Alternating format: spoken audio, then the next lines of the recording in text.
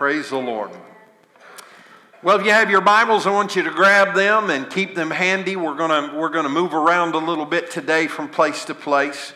But before we go to the Word, I want to pray for you today, if you don't mind. Father, I thank you that this lovely congregation has gathered here today to receive your Word into their lives. God, I am convinced and I know that you are doing a thing right now that is positive in nature and forward in advancement, and that we are at a place where we don't have to look back except to gain wisdom from the experiences that we've had in life and to apply that wisdom to our current situation. Lord, I believe, and you told us a couple of weeks ago, that you're at the door knocking and opening doors for us that will be effectual, and that, Lord, we can move through those doors in our lives and see new things take place and victories take their place in our lives like never before. God, I am so convinced of this. But Lord, I also understand that when we come to a place like this, that the enemy knows that he has to put forth another effort to try to thwart that victory and try to get us off course and to try to get our minds on other things. And so today, as we focus upon the message that you put in my heart today, I pray that you'll help me to communicate effectively in such a way that your word will go forth. And Lord God, I'm not as concerned about the shout today as I am about understanding and knowledge and wisdom getting rooted in the hearts of your people. Because oftentimes it's easy to shout. But Lord, we get ourselves in situations where we have to apply knowledge and we can't do it because we don't have it. And sometimes, Lord, we need to take a step back and open our minds and apply our mind to learning, so that when it comes in and takes root in our mind, then the next time the devil tries to come against us, the light bulb will go on. And we will be able to say, aha, I see what you're trying to do. And you can't do that. Because here's what God says in His Word. And His Word is alive and active in me, and has allowed me to discern, devil, what you're trying to do. So today I don't receive that from you. You're my enemy, and you're out to kill me and to steal from me and to destroy me.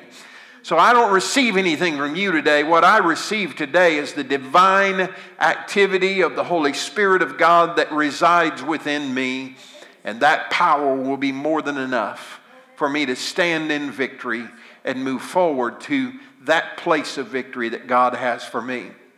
So Lord, help me today. I know what you want me to say.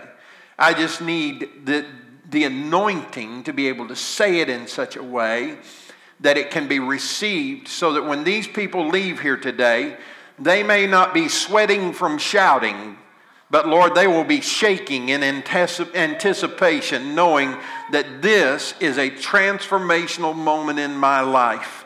And I'm about to go out of here today in much better shape than I was when I came in, because I'm equipped with knowledge and I am empowered with the Spirit of God. Amen. Now, Lord, open our hearts and our minds to receive it today.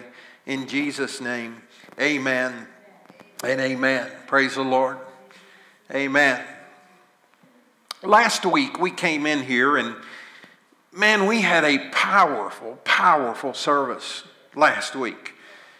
I mean, I had expected it. I anticipated it, because I had in my spirit all week long what God had been saying to me. And I knew that the words that were coming out of my mouth last week were coming forth prophetically. And that there were individuals in the house last week who needed to hear what was being spoken, because God is bringing you and taking you to a transformational moment in your life. He accepts you when you come to Him as you are, but He loves you too much to leave you that way. He doesn't want you to continue living and walking in the muddiness and the messiness of sin. He wants His amazing grace to take you to a place of victory that only He can provide for you. And so as we were talking about this, we came to Exodus chapter 14 and verses 13 and 14, and it says, "Fear not, and stand firm, and see the salvation." That word salvation there means deliverance. It doesn't just mean a little bit of deliverance. It means absolute, total, and final deliverance. In other words, what you're about to see today has the potential to not just change your life a little bit, but to change your life forever and to put a final stamp on some area of your life where the enemy has been trying to defeat you. He says, stand still and don't be afraid, stand firm and see the salvation, or that kind of total and complete deliverance of the Lord, which He will work for you today. And then I said to you, for the Egyptians whom you see today, you shall never see again. And just about that time, this place just erupted. This place just kind of started getting a spirit on us. My goodness, I've been dealing with this junk and dealing with this situation and dealing with that person and dealing with this whatever for so long. And I feel in my spirit today that what God is saying is that I'm not going to have to deal with this any longer. That He is going to allow me to have the kind of deliverance that puts a stamp of finality on this thing, and that I will not see these Egyptians any longer. David, I sound a little loud today.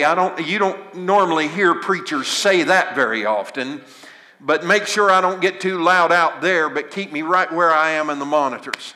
I don't want anybody to miss this today because you're mad because I'm preaching too loud. Amen. For the Egyptians whom you see today, you shall never see again. The Lord will fight for you, and you have only to be silent. You only have to keep your mouth shut, stand still, be firm, and let God do what God is about to do. And when He gets finished, He's going to have you positioned in such a place where that situation is going to be marked final in your life. Now, when I got home that afternoon, my phone started blowing up. I mean, people, in fact, before I even got out of the house on Sunday last week, I had various different understandings of what it was that I was saying, and different people who perceived it in different ways. One person said to me, I'd really like to believe that, but I know that when I get home, my Egyptian is going to be sitting on my couch. I heard other people say, I would love to believe that, but I'm just not sure that the situation that I'm thinking of is ever going to change. I've been believing for God to change this for 5 years, 10 years, 20 years, 50 years. I've been waiting and hoping and praying, and honestly, I'm at a place where it sounded good when you were saying it. It made me get chill bumps. It made me feel good about it. But now that I know that I have to leave this environment and go out of this house and face this thing, I wonder if my Egyptian really will be dead. And then I had others who said, well, I believe it. I'm not really excited about it just yet because I don't see how it's going to take place. I feel like I have to do this and I need to do that and this needs to happen and that needs to happen before the goal of deliverance can take place. And there was this sense that I'm excited about it. I'm generally positive about it, but I'm just not sure. And then there were those who just did not believe, or they were doubtful that God would do it. Not that He couldn't do it, but that He would do it in their lives. And as I went home that afternoon, I struggled in my spirit. Number one, I said, did I communicate effectively, Lord, what you were wanting me to say to your people today? Did I say it in such a way that they could get it in their spirit? And the Lord spoke to me and He said, son, He said, you've got to be patient like I am with my people. He said, if you'll remember, even in the instance of the Israelites here, they're emotionally up and down. We talked about that last week, how we're emotionally up and down and in and out, and we full of faith one day and no faith at all the next. And we see it on one day and the next day we don't see it at all. And if we allow our emotions to drive our actions, we will find ourselves in and out of faith, right and left of it all the time, when what we've got to learn how to do is say, if God said it, I believe it, that settles it. I don't know how it'll happen. I don't know when. It may not happen the way that I've got it pictured in my mind, but I know that if God said it, I can trust that it will take place.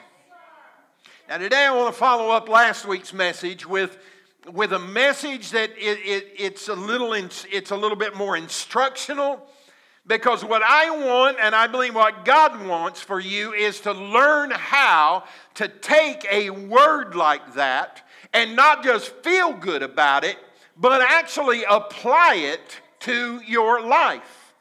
Because if you don't ever apply what you're hearing, then it's not doing you any good. If you're going to activate faith, it comes by hearing by the word of the Lord, but the blessing then comes in the doing of what you know that God is calling you to do. If you don't do it, it will not help you, it will not bless you. So today, I want to talk to you and give you some practical insight on what to expect now that God has promised that this thing in your life is going to be defeated by my power and you're not going to deal with it anymore. Let me begin by reminding you that in Scripture there are various ways for us to relate to this idea of getting a word. Now, you know, it's interesting that we Pentecostals, we always want a word. Can you give me a word? I want to go to this revival because this guy or this gal will give me a word. I need a word. Well, let me tell you, you've got all the word that you will ever use in this lifetime active in your life right now. There are two primary ways that we interact with this word. The first is what we call the Logos word. The Logos typically refers to the written and recorded word as delivered through individuals who were moved upon by the Spirit of God. It is meant to be considered within the context of history and is given with specific intent.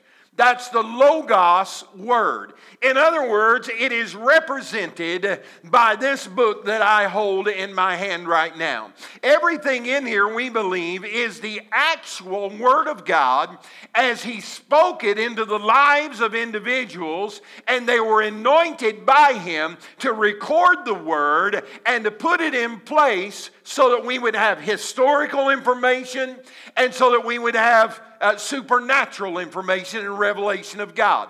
So there is the Logos of God. At any time, any moment of any day, you can go to this book and you begin to read it, and the Word of God is downloaded into your spirit. As you begin to read this book, you will be strengthened in your faith. You will know that what I am reading right now is God's Word to me. Liz and I have been working on this little blog that we've been doing lately, and she's been helping me write it. And what we've been trying to do is stay with the annual reading program that you have in your app.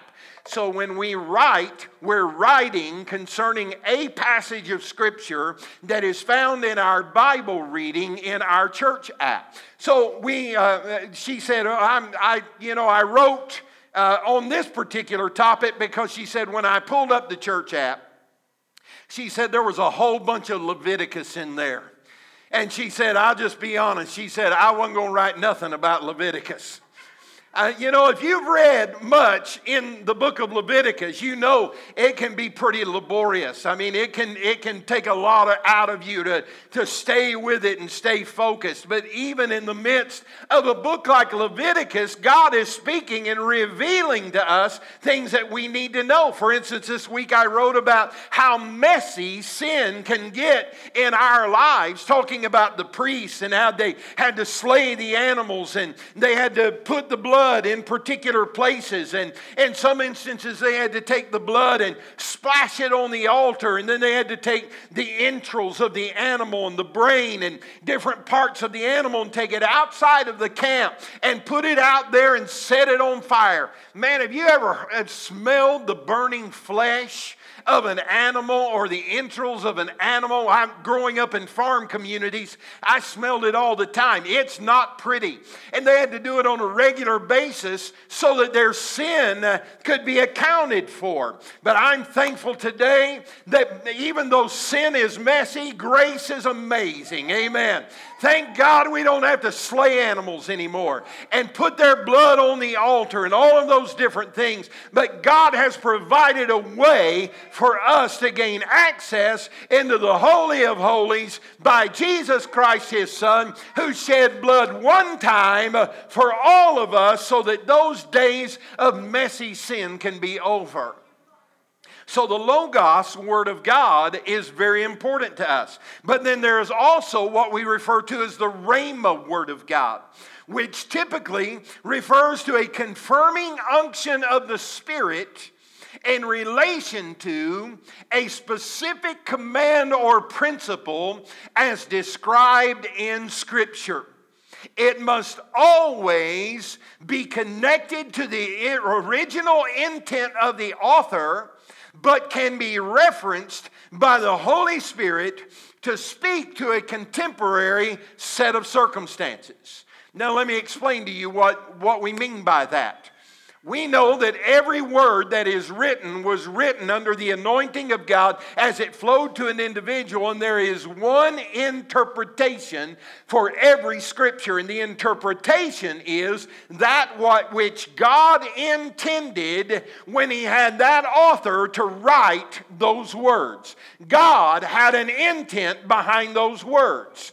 And so we cannot change the intent of the words that God spoke into these individuals. However, the Rhema Word of God is taking those same words that have a specific intent and a specific meaning by God and allows us to apply the principle that is found in that passage to our lives today. It is much more than historical, but it is practical in meaning to our lives. That's the reason I can go back to the Old Testament and read something like Psalm chapter 23 that says, "The Lord is my shepherd, and I shall not want." And I can realize that the psalmist was speaking specifically concerning the intent of God, but thank God I can apply those same principles found in Psalm chapter 23 to my life today. So there is the Logos Word and there is the Rhema Word. So now in our message last week, we discussed the promise that was given to Israel through Moses concerning the deliverance from those pesky Egyptians.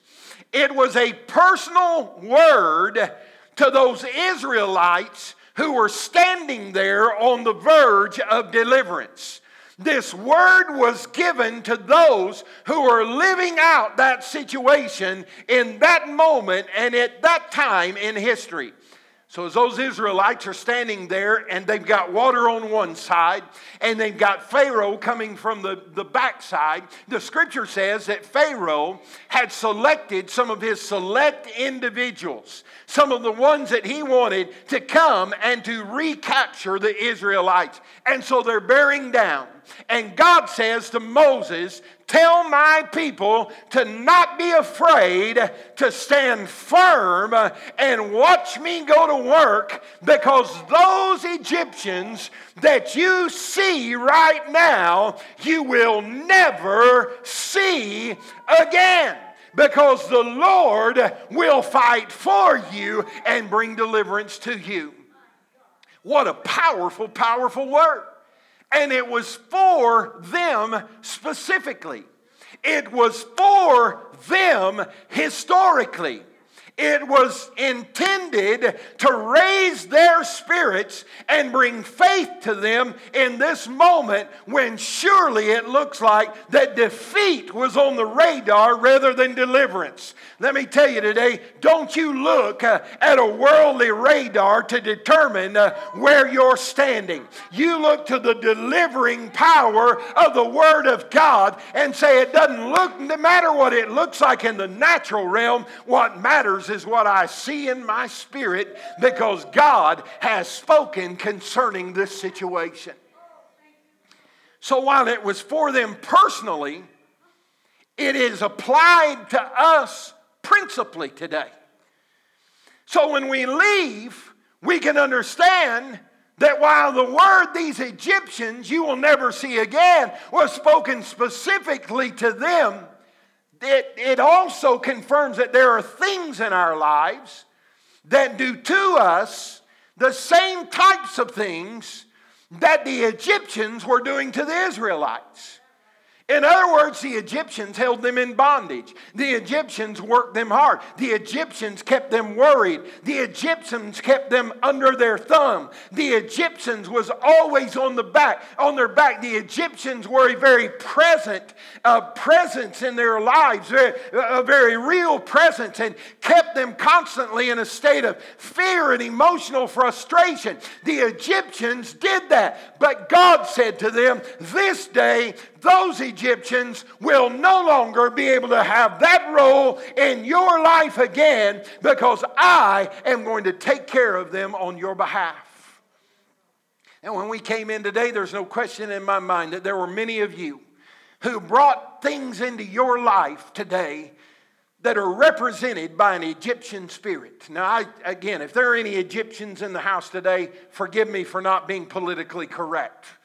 But in the Old Testament, the Egyptians represented evil. They represented the anti-God spirit, the anti-Christ spirit, if you will. So you may have come in here with Egyptians in your life, and you may have thought, I thought Pastor said last week that these Egyptians were going to die. Well, guess what?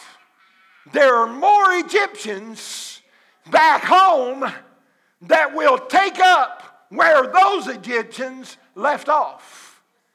But God will still allow your victory to stand as it is.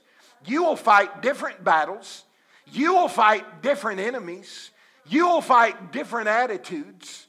You will fight different actions. I told you a couple of weeks ago about how God delivered me from the bondage of alcohol. And He did it instantaneously. I mean, one day I was drinking and the next day that Egyptian was gone.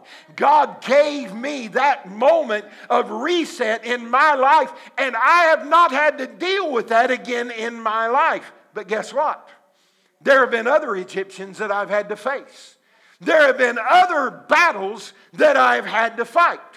So when we get a word like this, and we come to a place like this, there are typically 4 attitudes or mentalities that we can have about a word from God. And I want to go through those quickly with you today.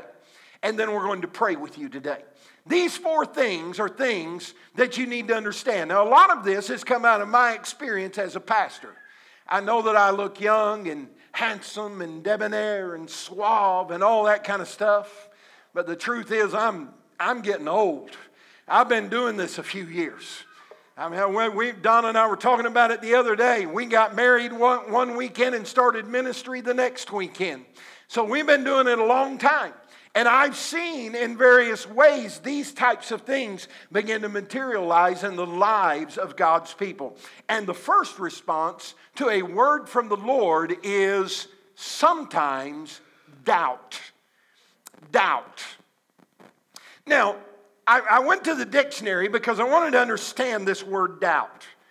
And the dictionary says, David, give me a little bit more back in the monitor if you will. Thank you. The definition of doubt is a feeling of uncertainty or a lack of conviction. Let me say that again.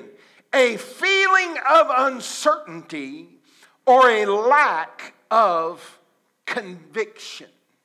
In other words, you hear it, you want to believe it, but there's enough doubt that it prevents you from being able to step fully into the word that God has for you. And we find ourselves, rather than walking in faith, we find ourselves walking instead in doubt. You remember Thomas in the New Testament? When they told him, Jesus is alive. He's alive and well. We saw him. I will not believe unless I see it with my own eyes. You know anyone like that? I don't care what you tell me. I don't care what your report is. I must see him with my own eyes or I will not believe. And of course, we know the rest of the story. Jesus comes to Thomas in a very intimate and private moment. And he says, Thomas, he said, I want you to come here. He said, take your hand and put it in my side. Put your hands in my hands.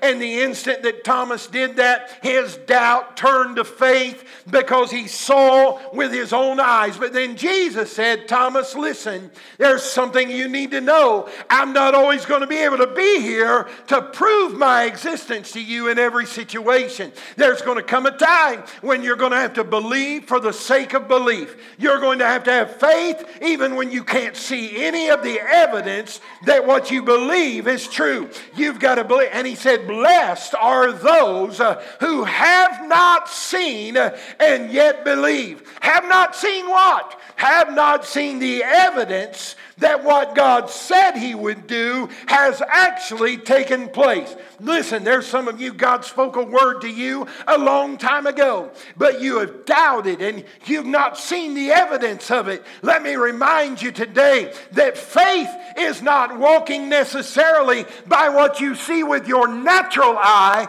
but it is by what you see with your spiritual eye. And when you connect your spiritual eye with the word of the Lord, you take your eyes off of what the world is trying to get you to believe, and you say, I believe regardless of my circumstances. Doubt, Matthew chapter 21, verses 18 through 21 says, in the morning, as he was returning to the city, he became hungry, talking about Jesus now. And seeing a fig tree by the wayside, he went to it and found nothing on it but only leaves. And he said to it, may no fruit ever come off of you again. And the fig tree withered 2 days later, a week later, a month later. No, it says the fig tree withered at once. In other words, immediately, this natural thing withered under the weight of the proclamation of the Son of God. When God speaks, nature listens. Supernatural trumps natural every day of the week. Now listen, it doesn't mean we don't live in these natural bodies. It doesn't mean that we don't walk out our faith in natural bodies. It just means that when we find ourselves in circumstances where the natural just is not sufficient to see us through, then God is saying, if you walk by faith and walk by my word, there is nothing too hard for me to do working through you. He said, yeah, but he was Jesus. Certainly he possessed that kind of power. Well, let's just read a little more. When the disciples saw it, they marveled, saying, how did the fig tree wither at once? And Jesus answered them and said, truly, I say to you, if you, say you, if you have faith and do not what? You will not only do what has been done to the fig tree, But even if you say to that mountain, be taken up and thrown into the sea, it will happen. You say, well, now why aren't people just walking around the earth saying, mountain, get out of here. Mountain, get out of here. Mountain, get out of here. Because what we command in the name of Jesus has to be in line with the will of God for that circumstance and that situation. I really believe that if I ever needed to speak to a mountain and say be removed into the sea, I really believe that God would give the ability for that to take place. I mean, just ask Joshua, who's in battle one day, and they're winning, and then the sun starts going down. And he knows if the sun goes down now, we're going to be in trouble. And so he speaks to the sun and says, sun, stand still. And the sun obeyed the word of God's man. Here's what I'm trying to tell you. I'm not telling you to go around acting like a fool and calling this and calling that and doing this and saying that and declaring this and declaring that just because it's what you want to see happen in your life, although it may not have anything at all to do with the will of God for your life. I'm not telling you to live like that, but what I am telling you is that when God has given you a word and has declared something over you, you have to start living as though it has already taken place in your life. No fear, no doubt whatsoever, but declaring, though I can't see it, I don't know how, because you said it, God, that is enough for me. Doubt. The second thing is, we sometimes deal with this thing called disillusionment. Disillusionment. Again, the dictionary says disillusionment is disappointment resulting from the discovery that something is not as good as one believed it to be. You need me to read that again? Disappointment resulting from the discovery that something is not as good as one believed it to be.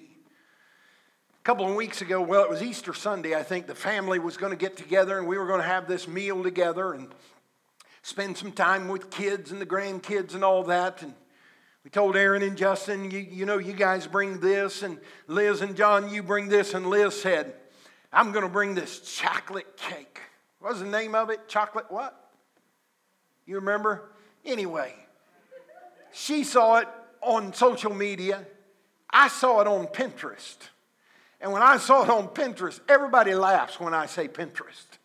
Seems weird for me to be on Pinterest, right? I saw a picture of this cake. And I said, man, that looks good to me. It's got peanut butter in it. That's protein, right? That's got to be healthy. It's got chocolate in it. The darker the chocolate, I mean, the sweeter the juice. Amen. Chocolate. Had all this stuff on top. I mean, it really looked good.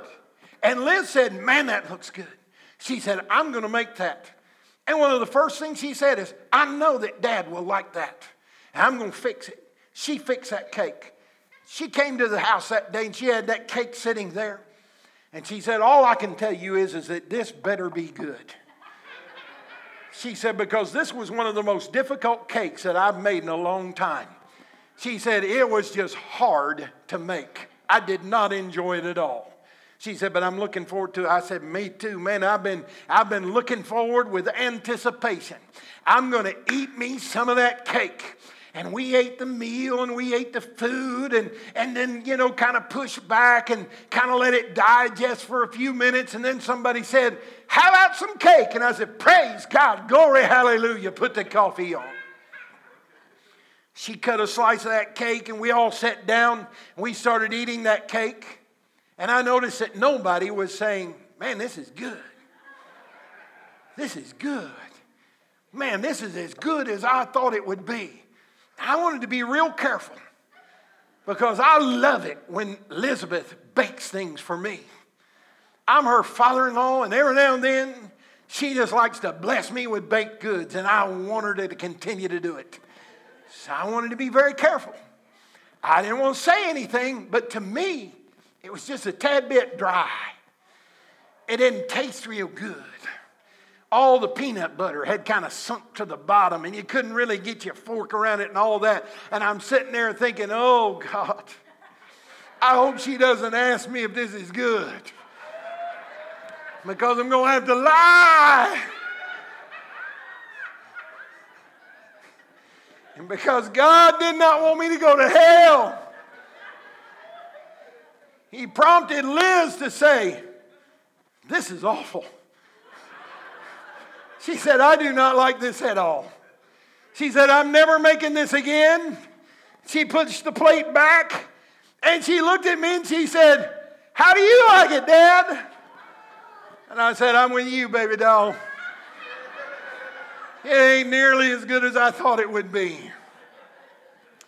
And so we took it off of our Pinterest page because we didn't want to do that ever again. You know what I'm saying? The anticipation did not come up to the reality and the expectation that we had. It looked good. It looked incredible. It looked like it would taste good all the way down to my big toes. But the truth of the matter is, it didn't taste very good at all, and it wasn't her fault. It was the recipe's fault. It just wasn't that great. And so we pushed it aside. And we ate something else that was there, and it was good. But anyway, what I'm saying is that sometimes we get this mentality of faith that God is going to do a particular thing, or God is going to put me in a particular position, or God is going to save this one or save that one or do this or do that. And then when the answer comes, it is not what we expected it to be. And so we become disillusioned. For instance, God provided supernatural manna for the children of Israel. Yet in time, they came to loathe the very thing that came from God's hand. We had a few of our people go see Garth this week. How many of you went to see Garth? Yeah, there's a few of you. I saw your Facebook pictures there having a good time and all that. I just wanted to take a roll and see if there were any who were there but not here this morning. No, I'm just kidding. Garth has a song that he sings called Unanswered Prayer. Did he sing it last night, anybody? You know the story. He goes with his wife to an old high school thing, and he's thinking about this girl that he dated in high school and how much he liked her and how that he thought, oh, she'd be the perfect one for me. And you know, he prayed, oh God, what a great blessing it would be in life if you would just make her mine, if somehow she could be my wife. And the long story short, it didn't work out. And he ended up marrying candidate number 2. And so he's married to candidate number 2, and he goes back and he meets the old flame from his high school days, and he starts singing this song. I thank God for unanswered prayer. After he looked at her, and after he saw her, and after he talked to her, this queen bee all of a sudden was more in the skunk family than in the queen bee family, if you know what I mean. And he said, oh, thank God for unanswered prayers. Let me tell you, here's what I'm trying to say. Sometimes we can pray so passionately about something that we feel like is God's will for our life and what our desire is and what we want, and then God comes along and does something entirely different, and if we're not careful, we can get disillusioned with God because He didn't do things the way that we thought He ought to do them, and He didn't bless us the way that we thought He ought to bless us. And so instead of being grateful for the blessing that we do have, we want the skunk back in our life, and we get disillusioned. And here was this holy bread from heaven in the lives of the Israelites, and they ate it. And over time, their mind moved from the focus of God's blessing to something that they hated and loathed, even though it came from God's own hand. So we have to be careful. Exodus chapter 15, verses 23 through 24. This is just after God had done a miraculous work in their lives. Matthew 15, 23 through 24, Exodus, it says, and when they came to Marah, they could not drink the water at Marah because it was bitter. Therefore it was named Marah. And the people grumbled against Moses, saying, what shall we drink? I mean, just a little bit before, they're dancing in the streets. They're singing the old Doobie Brothers song. Taking it to the street, da da da da da da. Taking it to the street, no more crying there. Taking it to the street. Miriam grabs up the tambourine and gets in the spirit, starts shaking the tambourine, starts shaking her booty, but that's probably not right. Shaking the tambourine, blessing, praising, having a great time. And then they leave the party and they go out into the wilderness and they get thirsty. And they can't find any water, and all of a sudden they're angry. So what are we going to drink now? They're fussing at Moses. I thought you said everything was going to be okay. I thought you said God was going to give us everything we had need of. And now we don't even have enough water to drink. And God provides water. Then in Exodus chapter 16, verses 2 and 3, in the whole congregation of the people, it says the whole congregation. And the whole congregation of the people of Israel grumbled against Moses and Aaron in the wilderness. And the people of Israel said to them, would that we had died by the hand of the Lord in the land of Egypt, when we sat by the meat pots and ate bread to the full. For you brought us out into this wilderness to kill this whole assembly with hunger. We're going to starve to death. Here we are sitting by our meat pot, or back in Egypt, and we were perfectly happy there. You tell us that God has something better for us. And now here we are out here, and we're getting ready to die because we don't have our meat pots anymore. It's almost as though that their trust is not in God, but their trust is in the meat pot. How many times do we do that? I trust in my employer. I'm not really trusting in God. I'm trusting in UPS. I'm not really trusting in God. I'm trusting in GE.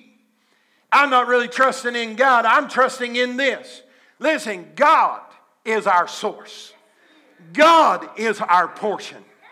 God provides everything we need. He may do it through GE, and He may do it through UPS, but if UPS can't cut the check, and if GE can't cut the check, let me tell you, we serve a God who is able to do exceeding abundantly above all that we ask or think, according to the power of God that works in us. Disillusionment. I'm not happy with you, God. I'm not happy with your blessings. God, I thought you put this spouse in my life. I prayed about it. I remember praying for 30 seconds when I saw her. Is she the right one for me? But Lord, she ain't been nothing but an old dripping faucet on the top of the roof of a house in Israel since the day we married. God, I thought he was the man for me. I thought he'd be my Prince Charming. I don't know how he did it. He had a wart on the end of his nose and I never saw it before. It's your fault, God. It's your fault. I prayed about it. And God said, well, see, here's where you missed it. I told you not to be unequally yoked together with an unbeliever. Should I really go there? Or should I back out softly and tenderly? Jesus is calling.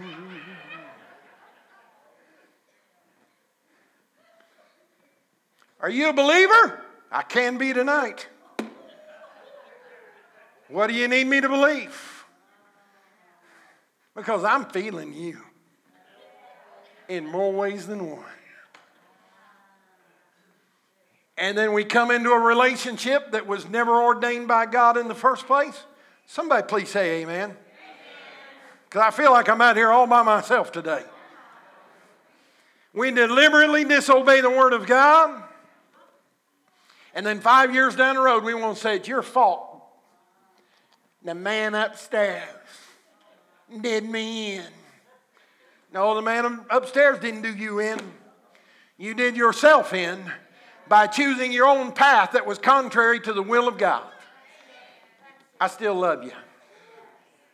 But we get disillusioned with God, and we sometimes blame Him for things that He didn't do. We disobeyed. God, I'm struggling with my money here. Well, when's the last time you gave? The scripture says, give, it shall be given unto you. God's going to do it in such a way through other individuals that they will meet. I'll never forget, years ago, we were in a struggling situation financially. I'm just going to preach today. So if you got your mind on fried chicken, you need to take a step back for just a minute. My wife and I were young, and we hadn't been married very long and had the little kids coming up and all that kind of stuff. And like many young couples, I mean, we weren't able to make enough money to pay the bills. I told you I had my car repossessed. They said, if you don't pay for it, we got to come get it. I said, don't come get it. I'm the pastor of a church. I don't want to see them hooking up my car in the parking lot of the church where I pastored. You tell me where to bring it, I'll bring it. And I took my car to them, and they repossessed my car. By the end of the day, I had another car sitting in my driveway that somebody gave me. I'm not telling you that you ought to go out and just get as many bills as you ought to get. My problem wasn't debt. My problem was that I agreed to go to the church for $300 a week. And when I got there, they said, oh, by the way, we lied. We're only going to pay you $150 a week. I said, well, praise God, glory, hallelujah. Get out the peanut brittle tables and let's start making some money. And God helped us. He helped us. To make a long story short, we got into a financial situation that I didn't ask for and that I did not create. And I had to go to prayer and say, God, if you don't help me, I don't know how we're going to get out of this. I've been paying my tithe faithfully, $15 every week, 15 big dollars. So you were paying me $150. I only had $135 to live on. I've been faithful. I've been giving. I've been doing everything that your Logos tells me to do. God, this is not my financial problem. This is yours.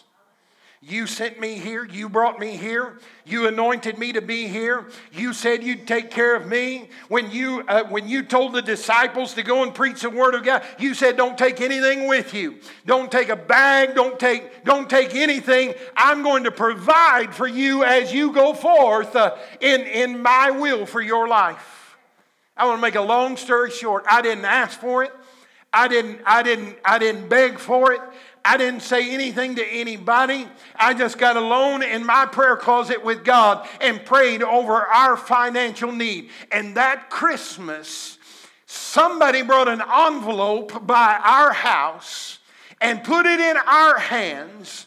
And when Donna and I opened that Christmas gift that was given to us, it was a check in the amount of $10,000. I don't believe it. I don't believe it. Don't believe it. I don't care if you believe it or not. I can verify it. I know that it happened. I know what God did for me.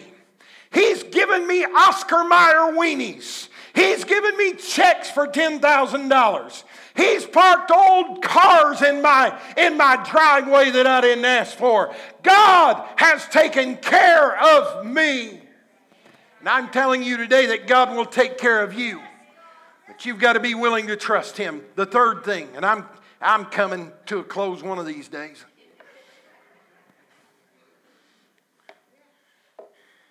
These Egyptians that you see today, you'll never see again. I doubt it. I doubt it. Well, if you doubt it, you'll see him again every day of your life from here on out. Because if you doubt instead of having faith, you're unstable in all of your ways, and let not that man think he'll receive anything from the Lord. Doubt, disillusionment. Well, God, I see that you did bless me, but I'm not really all that happy with it. I like the leeks and the onions better. It was easier to fry. And then there's death. Doubt, disillusionment, and death. Now, the dictionary describes death as the destruction or permanent end of something. The destruction or permanent end of something. As sad as it is, as a pastor of many years, I've watched people many, many times through the years as they've come to a place where they made up their mind that I just don't believe that God will do what God says He will do. I just don't believe that God is all powerful. I just don't believe that God's going to heal me. I just don't believe that God's going to save my kid. I just don't believe that God is going to get them off of the drugs and the addictions that they're in. I just don't believe that God is ever going to restore my relationship with my spouse. I just don't believe. I just don't believe. I just don't believe I'm ever going to get out of this financial hole. I just don't believe. And we speak death. And we live death. And we pray for death. Because there are days that we feel like death will be easier than to have to continue living in the mess that we're in. And when we come to that place in our mind where we start speaking, God can't do this. God won't do this. God's not able to do this. Then you may be alive physically, but you're dead in every other way. And let me tell you something, there's no need for you to give up. There's no place in the walk of a Christian where you should ever decide this may be my getting off place. No, you keep on walking. You keep on standing in your faith.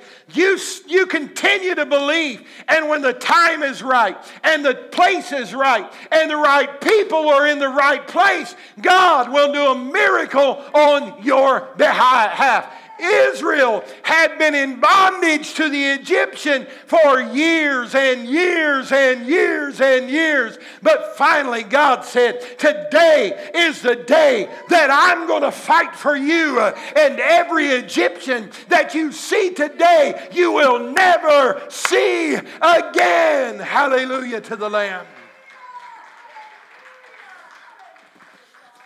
This is exactly what happened to Judas. Selected by Jesus himself, had a front row seat at the table of Jesus. He saw Jesus working miracle after miracle after miracle after miracle. Saw him healing the sick, raising the dead, changing the water into wine. Viewed it with his own eyes. Experienced it himself. That's the reason Scripture says that it's impossible for anyone who has tasted of the good things of God to turn their back from Him, to find repentance and come back. Because the turning of the back is not an accidental movement. It's a determination of the will. I know what God can do. I know He's all powerful. I know He has the strength.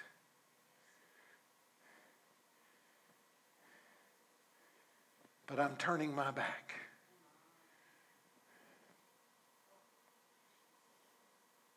It's exactly what happened to Judas. How can you walk step for step? How can you eat bite by bite with the very Son of God? How could you learn every day of your life from the very words of Rabboni, the teacher, the master, and then turn your back? And the end result of Judas was that he sold Jesus out for 30 pieces of silver and took his own life because of the shame of having sold out Jesus. It wasn't the silver. It wasn't the money. It wasn't any of that. It was a willful decision that I just simply don't believe that God is who He says He is, and that Jesus is who He says He is. And I'm turning my back on it. It's a place of death. The wages of sin is death. When you know the truth and you reject the truth, is certain death. Spiritually and physically. Let me tell you something. You're never going to die, because there is no annihilation in hell. Yeah, I said hell. If you reject God and His Son and you find yourself in hell one day, it won't be for 30 seconds, 30 minutes, 30 days, 30 years. You're going to find yourself eternally separated from the one who could have saved you and died to save you. But because of an act of your own will, you turned your back on the promise and chose your own pathway.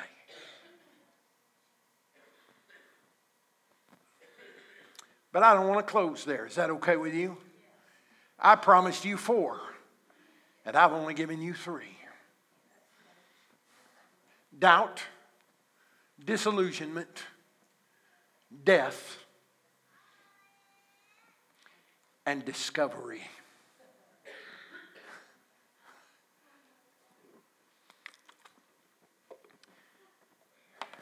God is all about revealing Himself to you.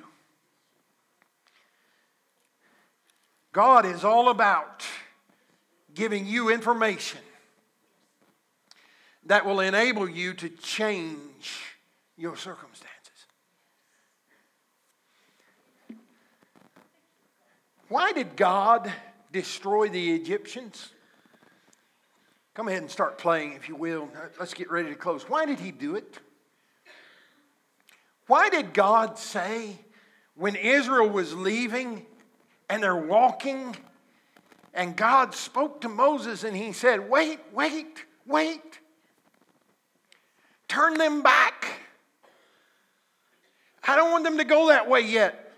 I want you to turn them back so that they can camp right in view of Pharaoh. Because when they set up camp right there in front of Pharaoh, I'm going to harden his heart. What? That's what it says.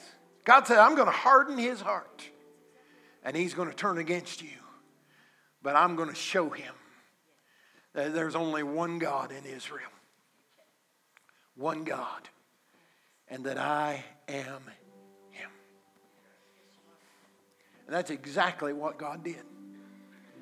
And He said, here's the reason that I want to do it. He knew that the Egyptians would die, the ones pursuing Israel. But there were Egyptians who laid back and remained back because they were not selected by Pharaoh to fight in the battle. So there were the Egyptians that God destroyed, and there were the Egyptians that remained. And God said, here's the reason I want Pharaoh to know that I am the God of Israel. I want him and his testimony to say to those Egyptians, that he is God. He is God.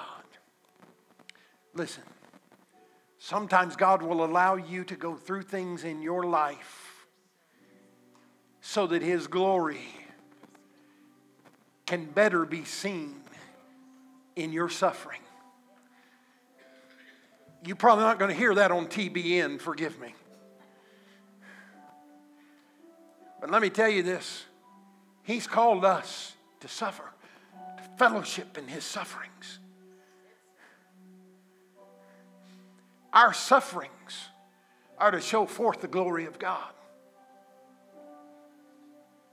And he will bring you to a place of victory, and when he does, it will bring glory to his name. Discovery. There are people who walked out of this house last week. They said, I don't know. I just don't see how it can happen. You know what? Guarantee you it won't happen. Because doubt will prevent that thing from happening in their lives. There were others that sounds good to me. Boy, Pastor really preached today, didn't he?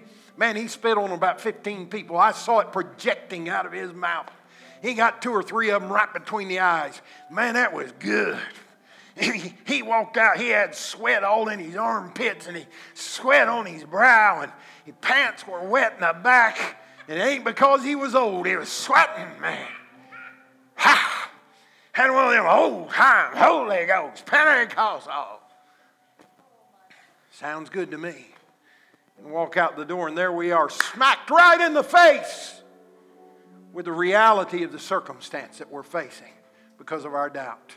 But there were others who walked out of this house and their faith was high and they were declaring, I don't know how God's going to do this, but he didn't ask me to figure it out for him. All he asked me to do was just fear not, stand still and watch him work because today he's going to fight on my behalf, and the thing that I'm facing today, I'm never going to have to face it again because he is fighting my battles for me.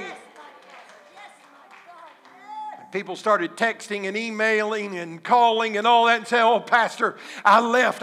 My faith was so high and I got home and things were different than I expected them to be. Things were better than I had even hoped that they could be. Things are changing. I can see it. I can feel it in the air. I can hear it through the words that are being spoken. God is doing something that I just know is going to be final in my life.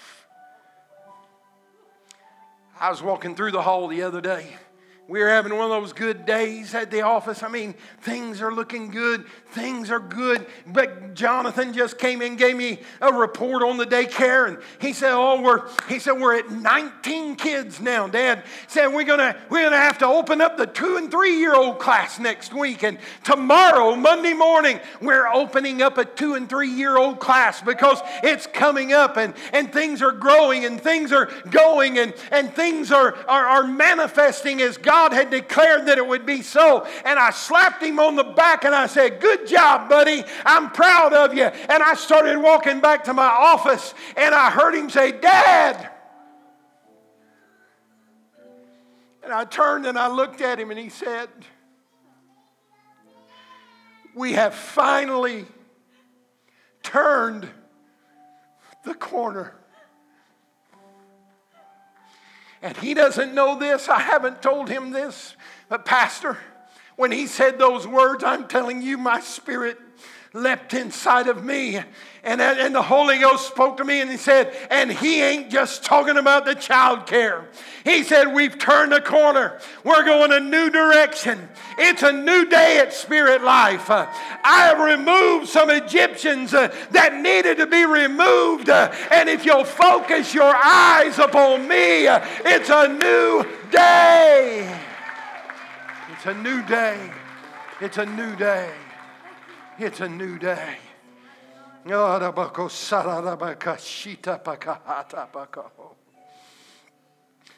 hallelujah.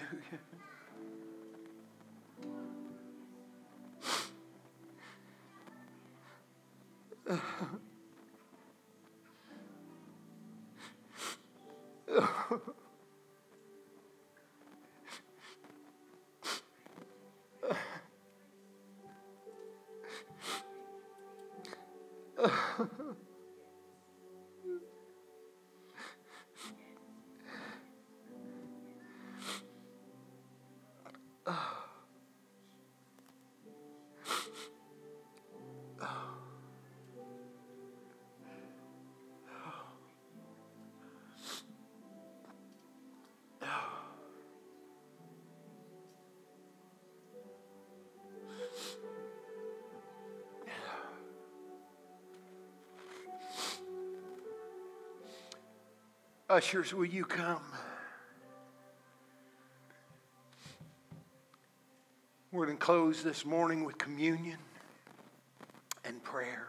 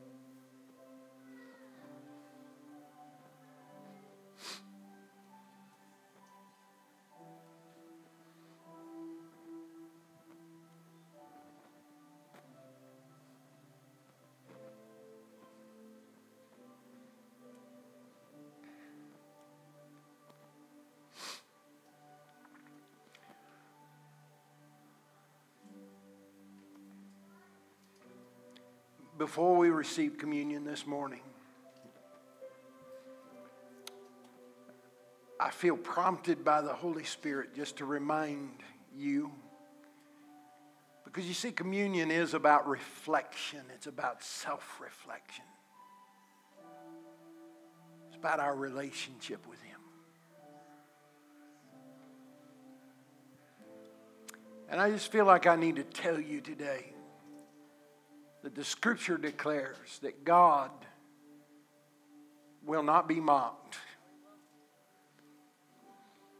Whoever sows to the flesh will of the flesh reap corruption. But he who sows to the Spirit will of the Spirit reap life. What are you sowing? And where are you sowing it? Would you stand with me this morning? Come and receive the elements, and then just stay up front if you will, and we'll all receive it together.